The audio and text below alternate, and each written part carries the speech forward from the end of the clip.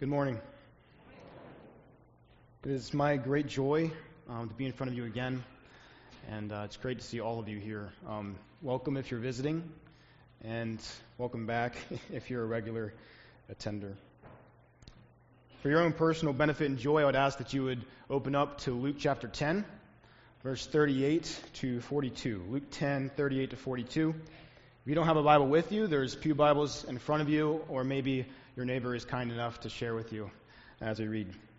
If you're new to navigating the Bible today, the book is in the top corner of your Bible. The chapters are the big numbers, and the verses are the small ones.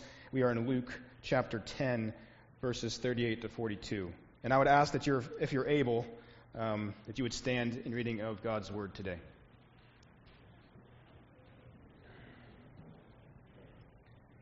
Luke, being carried along by the Holy Spirit, pens these words.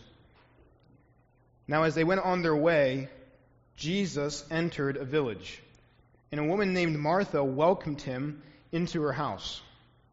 And she had a sister called Mary, who sat at the Lord's feet and listened to his teaching. But Martha was distracted with much serving. And she went up to him and said, Lord, do you not care that my sister has left me to serve alone? Tell her, then, to help me.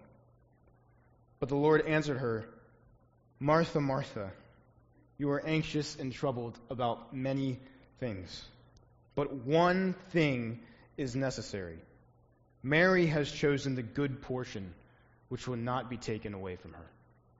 You may be seated. And would you pray with me? Our Father, Jesus said that this is eternal life, that they would know you, the only true God, and Jesus Christ, whom you have sent. Father, I pray that today we pray together that through your word being preached, that our faith is strengthened, that we might know you, that we might know your Son, Jesus Christ, more and more intimately by your Spirit. In Jesus' name, amen.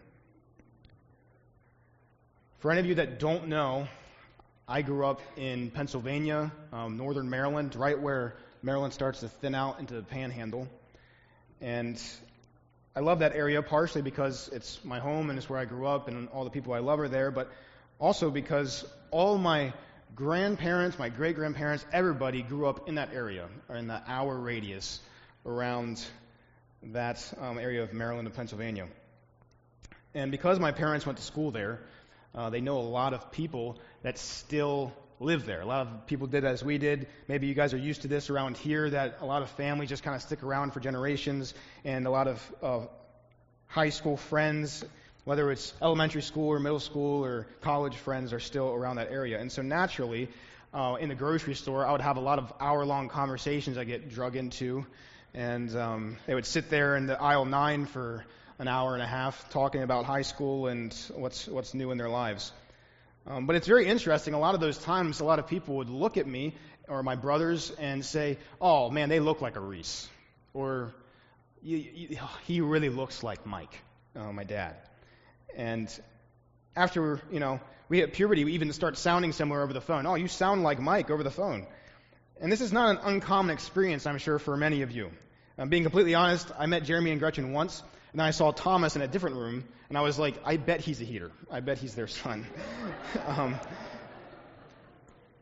But we all do this, and it makes sense, doesn't it? Because children can be identified by the given characteristics that their parents have, that they have passed down to them. And we even see this with not necessarily biological children, but also people that follow people very closely.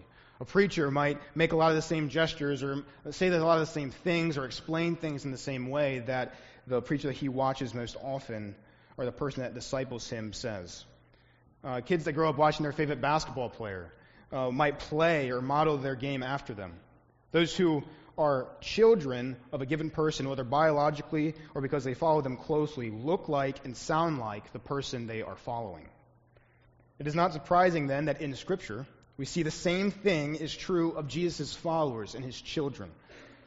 Actually, the life of a disciple of Jesus Christ is actually supposed to be modeled after looking like Christ, the progressive changing into Christ's likeness. 2 Corinthians 3:18 says, "And we all with unveiled face, beholding the glory of the Lord, are being transformed from one degree into the same image from one degree of glory to another."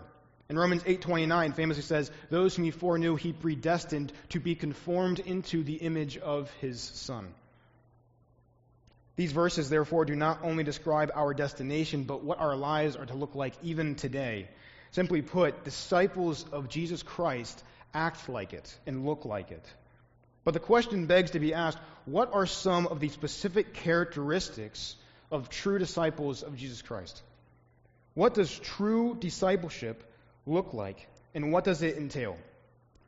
Well, today we're starting a series on this topic exactly entitled True Discipleship, where we will walk through a key section of the Gospel of Luke that describes what true discipleship looks like and includes. And the first part of this section is seen in our passage in Luke 10:38-42, and it extends to the end of chapter 11.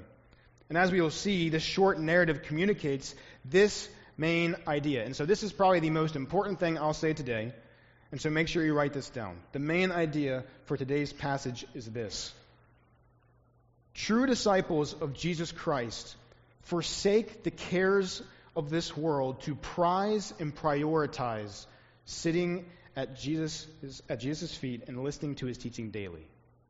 A little long, but true disciples of Jesus Christ forsake the cares of this world to prize and prioritize sitting at Jesus' feet and listening to his teaching daily. The main structure of the text that we will be following, and that this main idea comes from, is split up into three main points: a critical context in 38a, a characteristic question in 40-42, and a crucial comment in 41-42. A little bit of overlap. And so, without further ado, we will get on to our first point, the critical context. And this happens right at the beginning of our section in 38a. It says, "Now as they went on their way, Jesus." And we'll stop there. Very interesting way to stop, but we'll stop there. And this beginning phrase here actually acts as a narrative marker in the book of Luke. It is important to recognize first that we are not in an epistle. We are not in a letter. We're in a gospel. We're in a narrative book, which is mostly narrative with some discourse and poetry. So we're not only going to cover more verses at a time in these sections, but we also need to allow the narrative to teach us what it is trying to say by following the story along. But in order to do this, like in a book or all other books, we need to know the general context of the book of Luke. So the story here in Luke 10 exists as a narrative unit in and of itself within a larger narrative unit that still exists and with a larger narrative unit that exists in the book of Luke. So it's very, very complex and layered. So first, in the entire narrative of Luke, it is unified by the message of salvation for both Jew and Gentile alike, with a constant movement toward Jerusalem. That's the entire book of Luke. The book starts not with the baby or even Jesus or the mother of Jesus, Mary, but with a priest, Zechariah, serving in the temple in Jerusalem. The temptation narrative is changed from Matthew's narrative to make the Temple Mount temptation the final one, because it's in Jerusalem, showing the progression towards Jerusalem even within that narrative. In the final words of the book, in verses 52 and 53, Zach just preached on this the other week, chapter 24. They worshipped him and returned to Jerusalem with great joy, and were continually in the temple blessing God. So the whole book is this constant move towards Jerusalem. And in doing so, Luke is saying that the Messiah who comes is not coming to restore just ethnic Israel and reestablish the temple and the sacrificial system of the Old Testament, but rather the presence of God in the person of the Son journeys all the way to Jerusalem to make the Old Covenant obsolete, to offer up his body as the perfect sacrifice, to tear open the curtain in the temple, and to make a nation of priests, both Jew and Gentile alike. To establish that the people of God in the kingdom of God is much larger than just this city. It is worldwide. Jerusalem and the temple What was supposed to be in the Old Testament the crossroads of the world where all people would come in and the people of God would be drawing in people from all over the world actually becomes a launching pad that explodes the mission of Christ all over the world to send out disciples. So that's all of Luke. But within this narrative, we have a unique section of Luke that actually has a lot of, in all the Gospels, Luke has a lot of unique sections that are only unique to him in Luke 9:51 to 19:27, which is appropriately called the journey to Jerusalem, actually, by most commentators. It starts with Jesus, quote, setting his face to go to Jerusalem in 9:51, making a turning point in the book that really directs the book toward what Christ will accomplish in Jerusalem on the cross, and therefore draws attention to what occurs in each step of the way in these chapters. Some call this section Discipleship on the Way, as he focuses a lot on teaching his disciples very closely about what life will look like after he is gone, about what they are supposed to be doing. Throughout this section, though, there are subsections marked by topic, but also marked by the phrase we have at the beginning of our section today, now as they went on their way. That shows up over and over and over again, some form of that phrase throughout this section. So the narrative of all of Luke is focused on this unified message of salvation through Christ for both Jew and Gentile alike. Throughout his movement to Jerusalem, though, is then emphasized here in 9 through 19. And then we zoom in even more on the next narrative section, which is in 9:57 to 13:21, which is actually focused a little bit more on specifically discipleship of the disciples, of Jesus' followers. And you look at verse 57 of chapter 9, it says, as they were going along the road. We see this marker here showing us that it starts this new section. He sends out the 72, showing that true disciples are to preach the message and are sent ones to preach the message of the gospel to all people. He then teaches through the parable of the Good Samaritan that true disciples love and show mercy to their neighbor. He also shows in chapter 9 that you have to be willing to give up everything to follow Christ, to be a disciple of Christ. And then Luke tells us with this phrase, hey, we're starting a new subsection of this section. Now, as they went on their way, he's getting your attention. He's saying, hey, we're starting a new section in Luke 10:38 to 42, with this interesting story about Martha and Mary. So this context fundamentally affects how we read this passage. This passage is not just some sort of random story about Jesus' side quest to Martha and Mary's house where he gets a drink, but rather it's to be read and to be applied through the lens of the book in the context of discipleship, about being a disciple of Jesus Christ. So it tells us what it is, but it also tells us what it is not. So this story is not, as I've heard it preached sometimes, it's a focus on the different kinds of women a girl can be. It's way too narrow. It excludes the wider context of who this is being meant to communicate to. Also, men, it's not just something that it's the type of woman you should marry. You should marry a Mary and not a Martha. I don't think that is not what the context suggests. Instead, Luke uses this narrative to show two types of people through these two women, two types of ideals or two types of general people, to cause the reader to reflect and evaluate where their heart is. It is more than about simple identification with one of the women, though, but it is a grid through which one examines their life. It, at its core, this passage, at its core, is teaching about the value shift that must take place in one's heart in order to be a disciple of Christ. They must value Christ above all things, even all of their responsibilities and the other things they are busy with, which fleshes itself out through that person being a student of Christ's person and teachings in his word. So through the use of narrative, Luke is able to do more than just tell his readers what disciples of Christ are supposed to be like, but he tells them that disciples of Christ are wholeheartedly to sitting at his feet specifically. He actually brings the reader into the story through the narrative so that they see the event unfold through the characters' eyes. They identify with these characters as it goes along. It is one thing to be told to do something like Paul does in the epistles, but it's another thing to live it out with the story in real time. That's the beauty of the Gospels. So the critical context gives us this direction and the proper lens through which we view this passage. We are talking about true disciples of Jesus Christ in and through a sequence of narratives which exists in and through another sequence of narratives in the book of Luke. This leads us to our second point, the characteristic question in verses 40 to 42. Luke says this, "But Martha was distracted with much serving, and she went up to him and said, 'Lord, do you not care that my sister has left me to serve alone? Tell her then to help me.'" So what is the importance of the question in verse 40? And I ask that question because of its location in the passage, in the structure of the passage, and also just in general.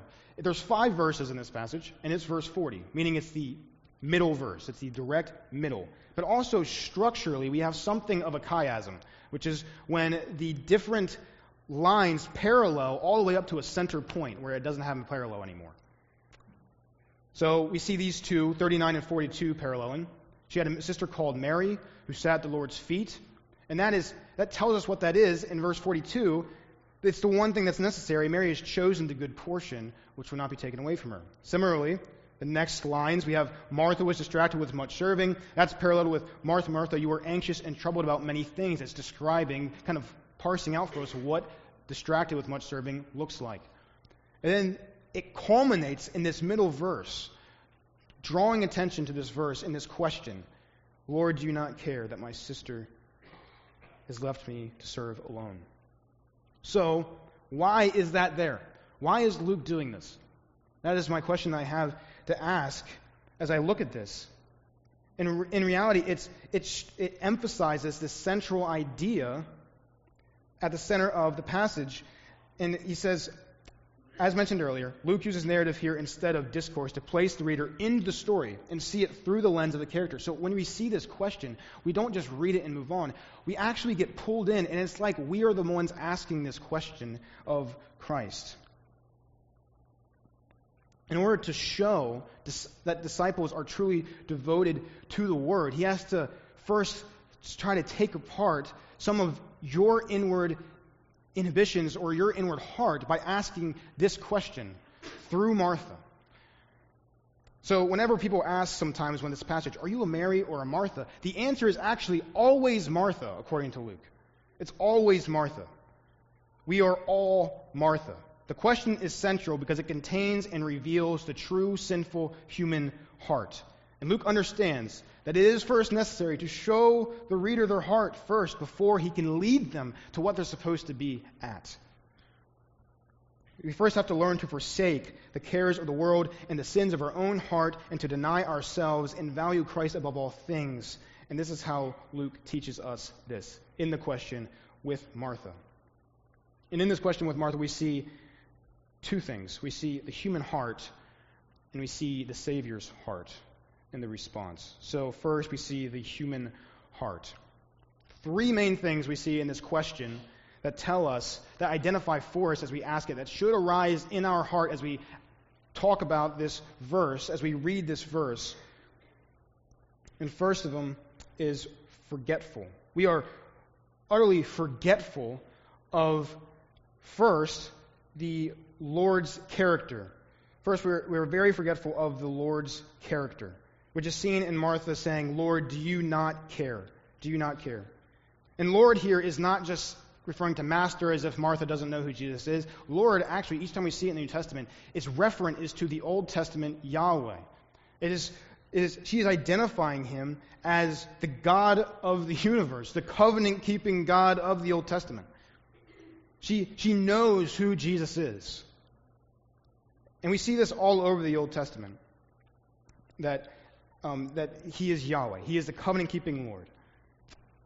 But what is she forgetful of? She says, "Lord, do you not care?" She is forgetful of his caring character. And in Psalm 23, we see that the Lord is caring. He is our shepherd that provides for us spiritually and physically. In Psalm 81, what Brian preached on Wednesday night, the Lord loves to provide for his people. He says, "Open your mouth wide and I will fill it." But perhaps the best passage to turn to in order to see the caring character of the Lord that Martha is forgetting is Exodus 34:6, the most foundational verse for our doctrine of God in the Old Testament, and actually the whole Bible. Everything we know about God is based off of this verse foundationally, and it's repeated over and over and over again throughout the entire Scriptures. And it says, the Lord, a God angry and ready to kill you over your sin? No. A God merciful and gracious, slow to anger and abounding in steadfast love and faithfulness. That is a caring God.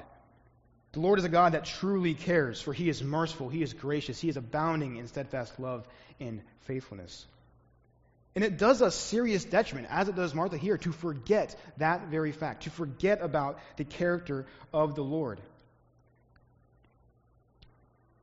And whenever we are up to our necks in responsibilities and busyness and all of our things that we have to worry about, we forget that God truly cares for us in the midst of that.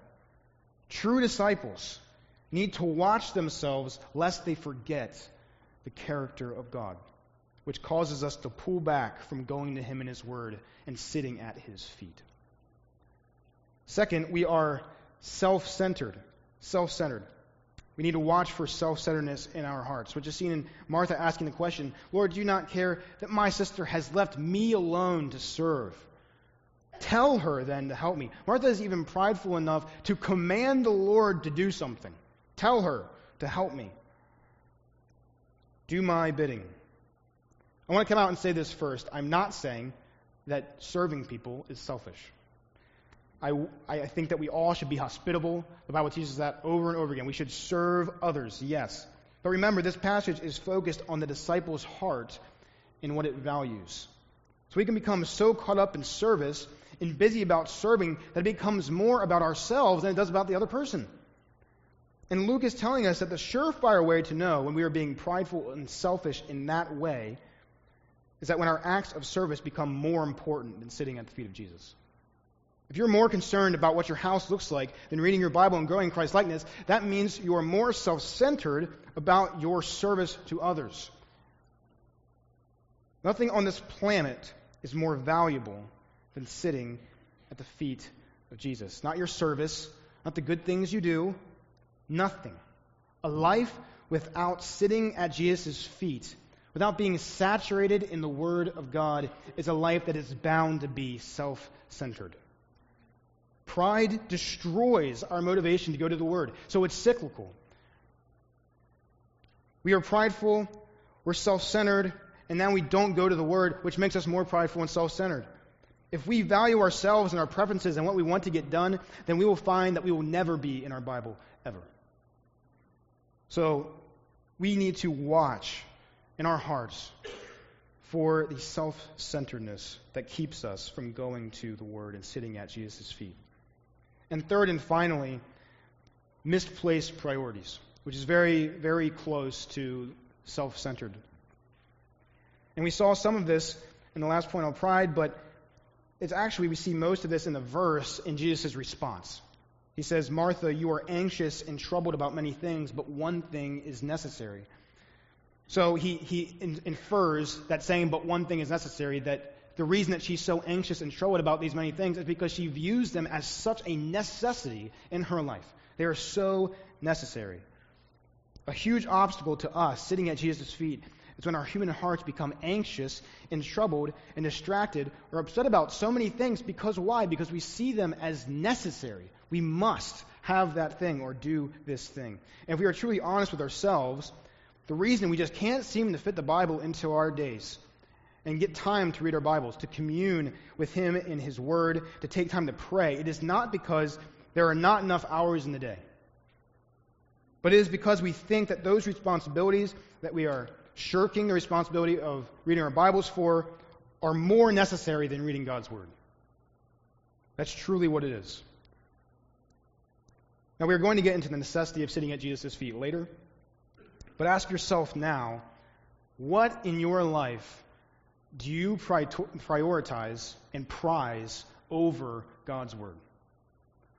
What do you say, oh, well, I have to go do this, rather than reading God's Word? What prevents you from reading your Bible each day? Whatever it is that thing more important than Christ? Is that person more important than Christ? Is that thing or that person eternal? Is it eternally valuable? Does that thing deserve to be prioritized or prized over our Lord Jesus Christ? Kevin DeYoung, in his book called Crazy Busy, which I suggest to all of you because it's a great book for people that are busy, he says on this verse, Martha isn't doing anything bad, necessarily. She's just pulled away from what is better. She's so busy with dinner that she's giving Jesus her spiritual leftovers.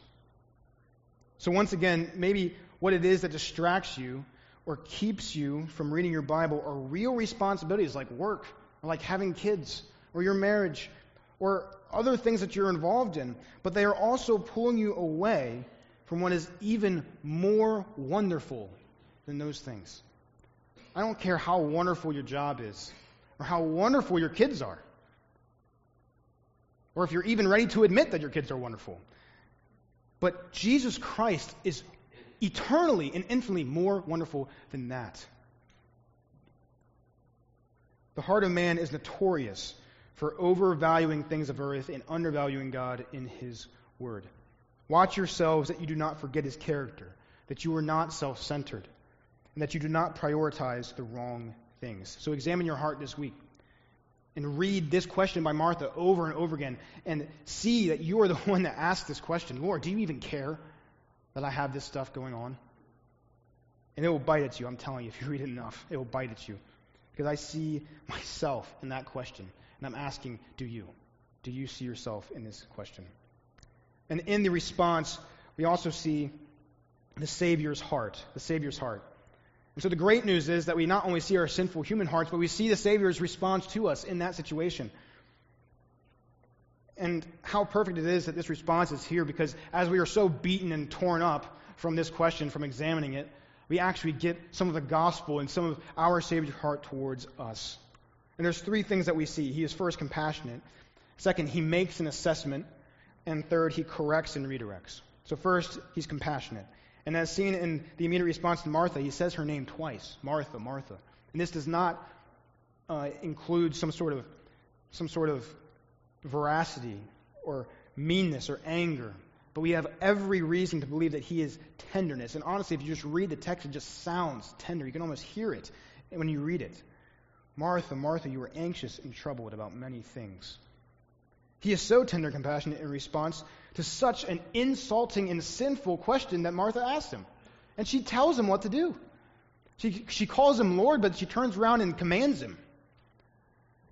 And He's still yet so compassionate whenever He had every right to not be. When you are anxious and stressed and you feel like you're neck deep in responsibilities and busyness once again, and you neglect them, know this, that you can come back and experience His loving compassion. He is gentle and He is lowly in heart. When you have traipsed off into perfectionism and self-centeredness, prioritizing all other things over Him, you can repent and come back to Him, and you will not receive justice and wrath, but you will receive divine compassion because of what Christ has taken for us on the cross. It is who He is in His very being.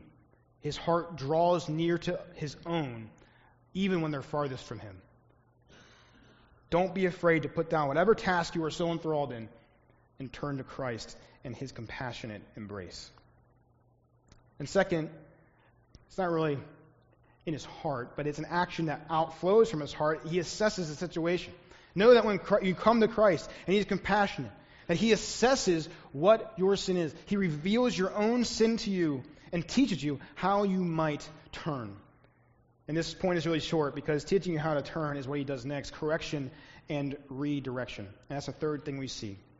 He shows compassion, He assesses her situation, He tells her her sin, and He corrects her and redirects her to the good portion. He points her to Himself. The truth is that we will never be able to overcome our prideful, self-centered busyness unless we first turn to Christ and His gospel and allow it to transform our hearts and to desire Him even more. If you struggle with this, and I do, if you struggle with neglecting the Word when life is at its busiest, and you cannot figure out what to do to turn the tide in your own heart, this is what you should do.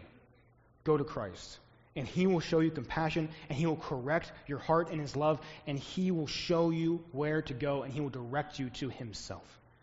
He will change and transform your heart by His grace and show you how to overcome your busy life, and it's by resting in Him. And you will finally be at peace amongst all of your craziness and busy life. So go to Him. Finally, we have our third and final point, which is the crucial comment. And this is, once again, just Jesus' response to Martha. He says, Martha, Martha, you are anxious and troubled about many things, but one thing is necessary. Mary has chosen the good portion, which will not be taken away from her. And what we see in this statement is really the reasons Jesus gives for why we as true disciples, people like Martha even, who get caught up in the busyness of life and neglect the Word, need to be sitting at His feet every day. And His reasons are fourfold. So I'm sorry for all the lists today, but I hope it helps. Fourfold. The one necessity, a choice, the good portion, and promised hope. And so first, the good portion is the one necessity. It is the one thing in all of this world, in all of human existence, in all of the universe that is necessary. I do not care, and actually I'm not going to say I do not care. God does not care what you might think about all of your responsibilities and how necessary they are. But He says one thing above all is necessary, and that is sitting at Jesus' feet, choosing the good portion. And why is it necessary? Well, it's necessary in three main ways. First, it's necessary for salvation. And we see this in 2 Timothy 3:15, which says, you have been acquainted with the sacred writings or Scripture, which are able to make you wise for salvation through faith in Christ Jesus. Or James 1:18, of His own will He brought us forth by the word of truth, that we should be a kind of first fruits of His creatures. Or 3 verses later in James 1:21, receive with meekness the implanted word which is able to save your souls. The Word of God is wholly necessary for every one of our salvation.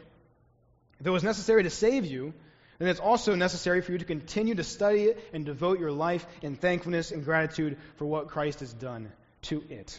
To be a true disciple of Jesus Christ, then, you must be saved by grace alone, through faith alone, in Christ alone, on the basis of Scripture alone. It is necessary for our salvation. Second, it's also necessary for our faithfulness. In John 17:17, Christ says, sanctify them in your truth. Your word is truth. It is necessary for our sanctification. In Acts 20:32, I think it's Pastor Zach's favorite verse. And now I commend you to God and to the word of His grace, which is able to build you up and to give you the inheritance among all those who are sanctified. As disciples of Jesus Christ, we are ever growing into His likeness, and the avenue of that sanctification comes through the Word of God, by His Spirit in the Son. We need to study it to look more like Christ as true disciples of Him. The Word is necessary for our faithfulness and sanctification. So it's necessary for our salvation, necessary for our sanctification, and third, and the big hitter, is it's necessary for escaping condemnation, which sounds like a synonym to salvation, but it's the negative end of it. The reader of Luke is reading Jesus' words in chapter 10, once again in a context, in a book, and he reads them in light of chapter 8, verse 14, and many of your Bibles might actually have this verse cross-referenced. In Luke 8:14, it says, and as for what fell among the thorns, so this is the explanation of the parable of the seed. And as for what fell among the thorns, they are those who hear, but then get this, but as they go on their way, they are choked by the cares and the riches and the pleasures of life, and their fruit does not mature. Being distracted and anxious and troubled by many things and by our many cares in life is a much more serious issue than we put off. And Luke knows that, and that's how he arranges his book. We need the Word of God for our salvation, for our escape of condemnation, and for our perseverance. We need the Word. We need it more than TV. We need it more than our jobs, more than anyone else, and more than anything else in our lives. And so while I'm not saying that if you spend time with your kids, you're going to endanger yourself spiritually, no. But it's the heart intent. What do you value more than Christ? It's asking you, if you continue down that road of just saying, well, it's not as valuable, I'm fine, I can just keep on doing this, and then all of your life is going to be characterized by that. Every single thing is going to become more important, more necessary than God's Word. And Luke 8 says, you're distracted with the cares and the riches and the pleasures of life. I consider it pleasurable to be with my brothers and with my wife and with all of you. But no matter how pleasurable that is, it is not even an ounce of the pleasure that is with Christ, that is in eternity with Christ. And we need to understand and see that. Yes, Christ wants you to spend time with your family.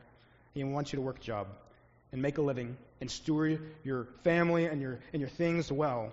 And you should have fun and enjoy all the things that He has given you, as Ecclesiastes says.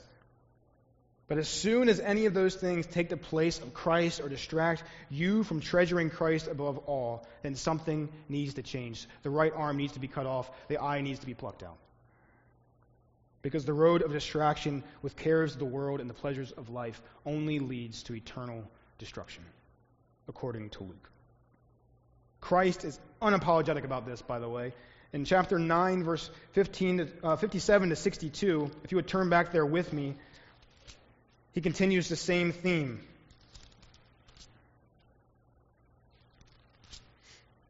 He says, as they were going along the road, someone said to him, I will follow you wherever you go.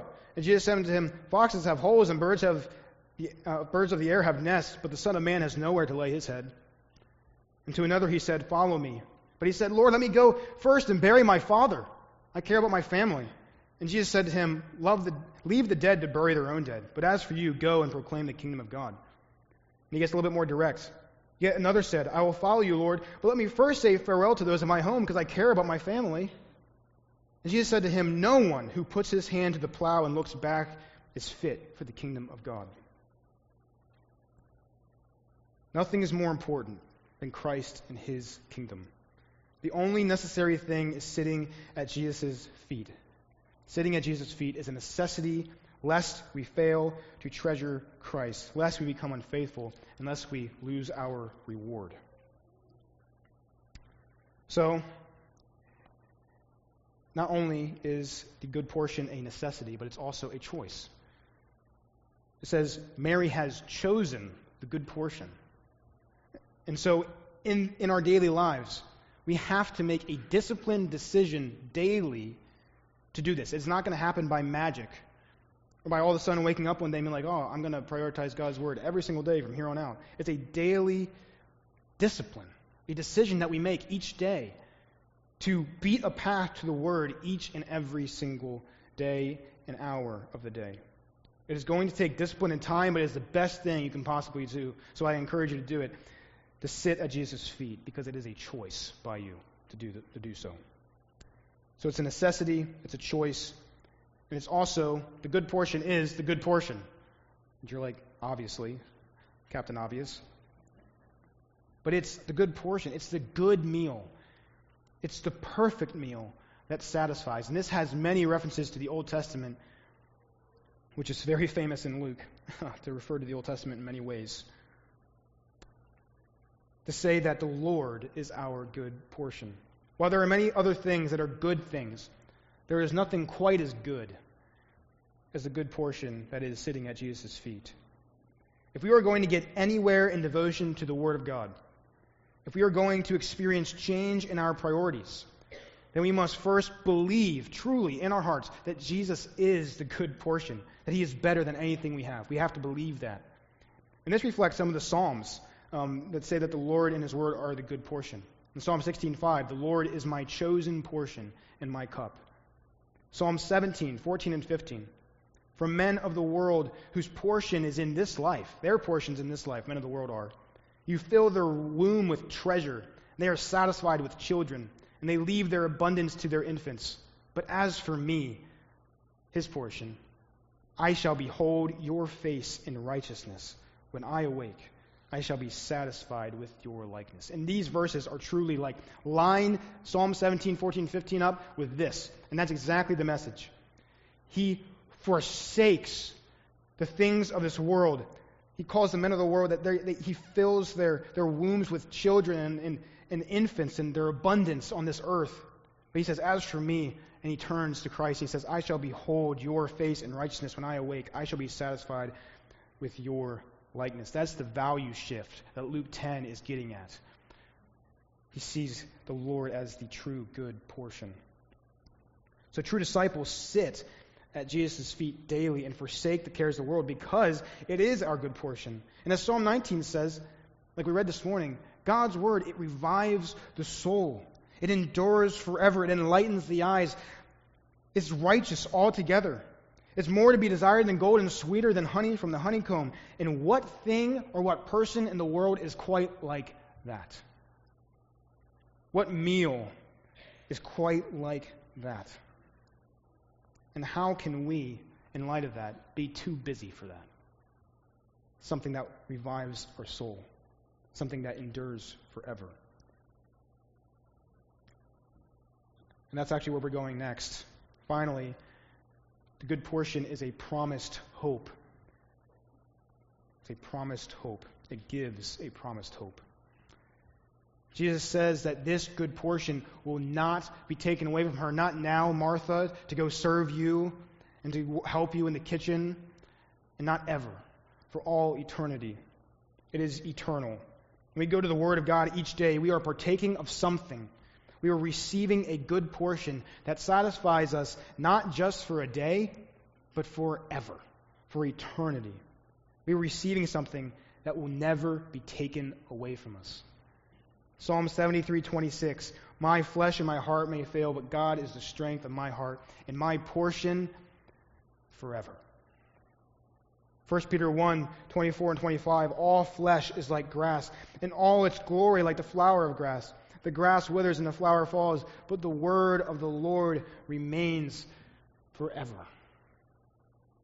Matthew 24:35, Jesus says, heaven and earth will pass away, my words will not pass away. As an illustration, I love high school sports. I loved high school sports. I think that every child that wants to should play a sport in high school. It's awesome. It's a good thing to get involved in. You get exercise. It's fun. It's enjoyable. You make lasting memories, and you can learn actually a lot of good lessons from it. However, in light of what we learned today, we should approach things like sports with the right perspective. They are not the good portion. They are not necessary. They're not something we should choose over God's Word. Because I remember my last high school basketball game, my last high school soccer game, my last high school baseball game, kind of sitting there and being like, wow, that's it. Like, that's it. That's the last organized game of basketball or whatever I played, probably, most likely. And I was saddened by the fact that I wouldn't be able to be a high school athlete anymore. It didn't last forever. And that small bit of emptiness is a small picture of what everything on this earth does for us. It seems great, it's enjoyable, it teaches us good lessons for a time. But at the end of the day, we're going to be, oh, that's it. That's it. It's the same feeling that we get at funerals when we see our loved ones pass away. Oh, that's it. They had cares and dreams and desires and things that they loved to do, but those things were not the things that lasted forever. Only Christ lasts forever. Only the good portion that we receive will not be taken away from us. Why would we put all of our time into things that are not necessary? That are not ultimately the good portion, and that don't provide the everlasting promised hope that the Word gives us. The good portion, sitting at Jesus' feet, gives us an eternal promised hope because it will never be taken away. So go to your Bible each day holding on to that promise. If nothing else, go to it and say, this is the good portion. It will never be taken away from me. If that isn't motivation to read your Bible, I don't know what is. We, as true disciples of Jesus Christ, need to examine our lives and look for sin that besets us and that hides in our busyness, like forgetfulness and pride and misplacing our priorities. And we need to turn to the compassionate Savior who will point you to what you need. The good portion that is the only necessary thing that will never be taken away from you.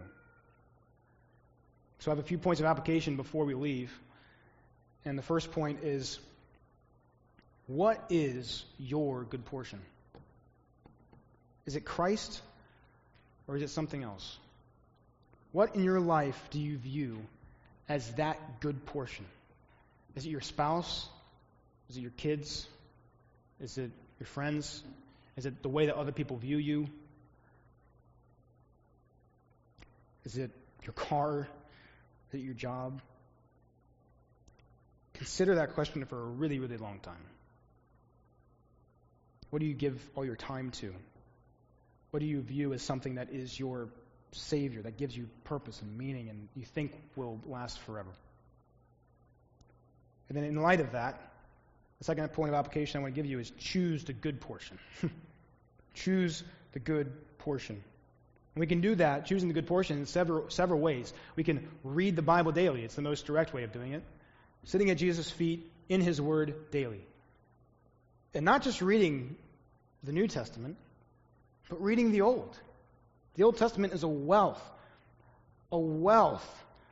of glorious truth that we often neglect.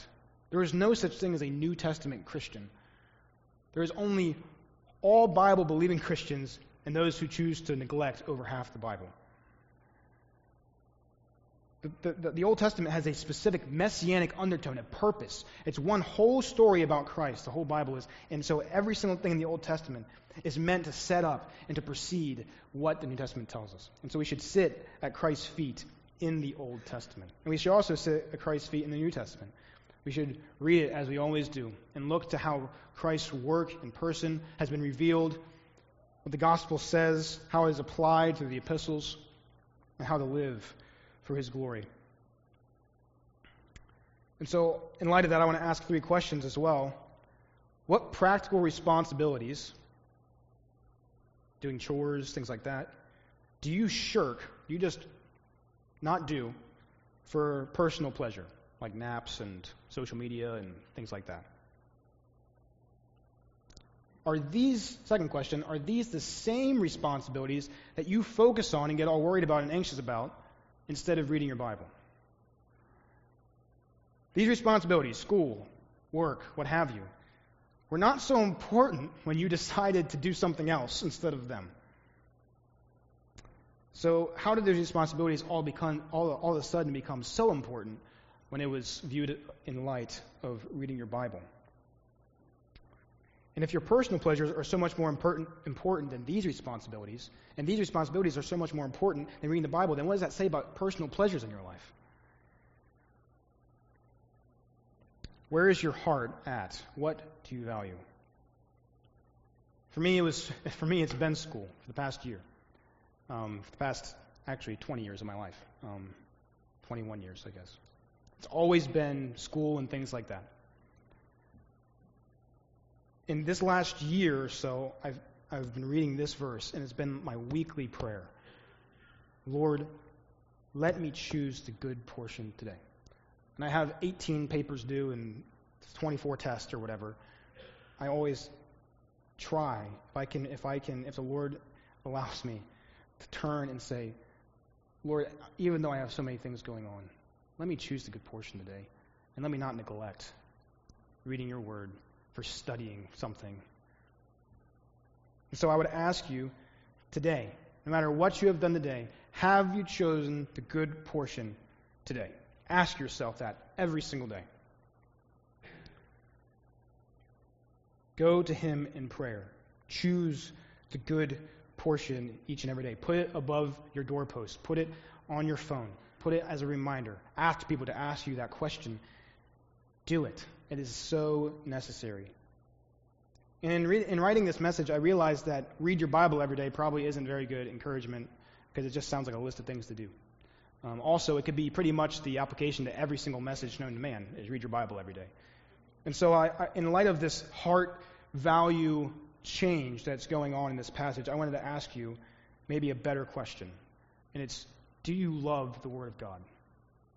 Do you have an affectionate passion for Christ that leads you to His Word each day? And if you don't, and maybe you're like Martha, who is a believer, calls Jesus Christ Lord, but your heart is distracted with responsibilities, and that affectionate, passionate love you have for Christ now wanes and is now dull because you're so focused on all these other things. Know that your Savior comes to you with compassion. And that if you go to Him, as we said earlier today, that He will change your heart and He will give you a fire for Him if you repent and turn to Him in faith. And perhaps you are sitting here today and you said, I've never had that affectionate love for Christ. In fact, I don't know Christ. I've been convicted today that I am an unbeliever still in His condemnation. I want you to know that this good portion is offered to you today. That it is offered to you in the person and work of Jesus Christ on the cross, who came and did the ultimate service of subjecting Himself to human nature and to die on the cross for our sins. And He now lives in heaven at the right hand of God, eternally making intercession for us as our high priest.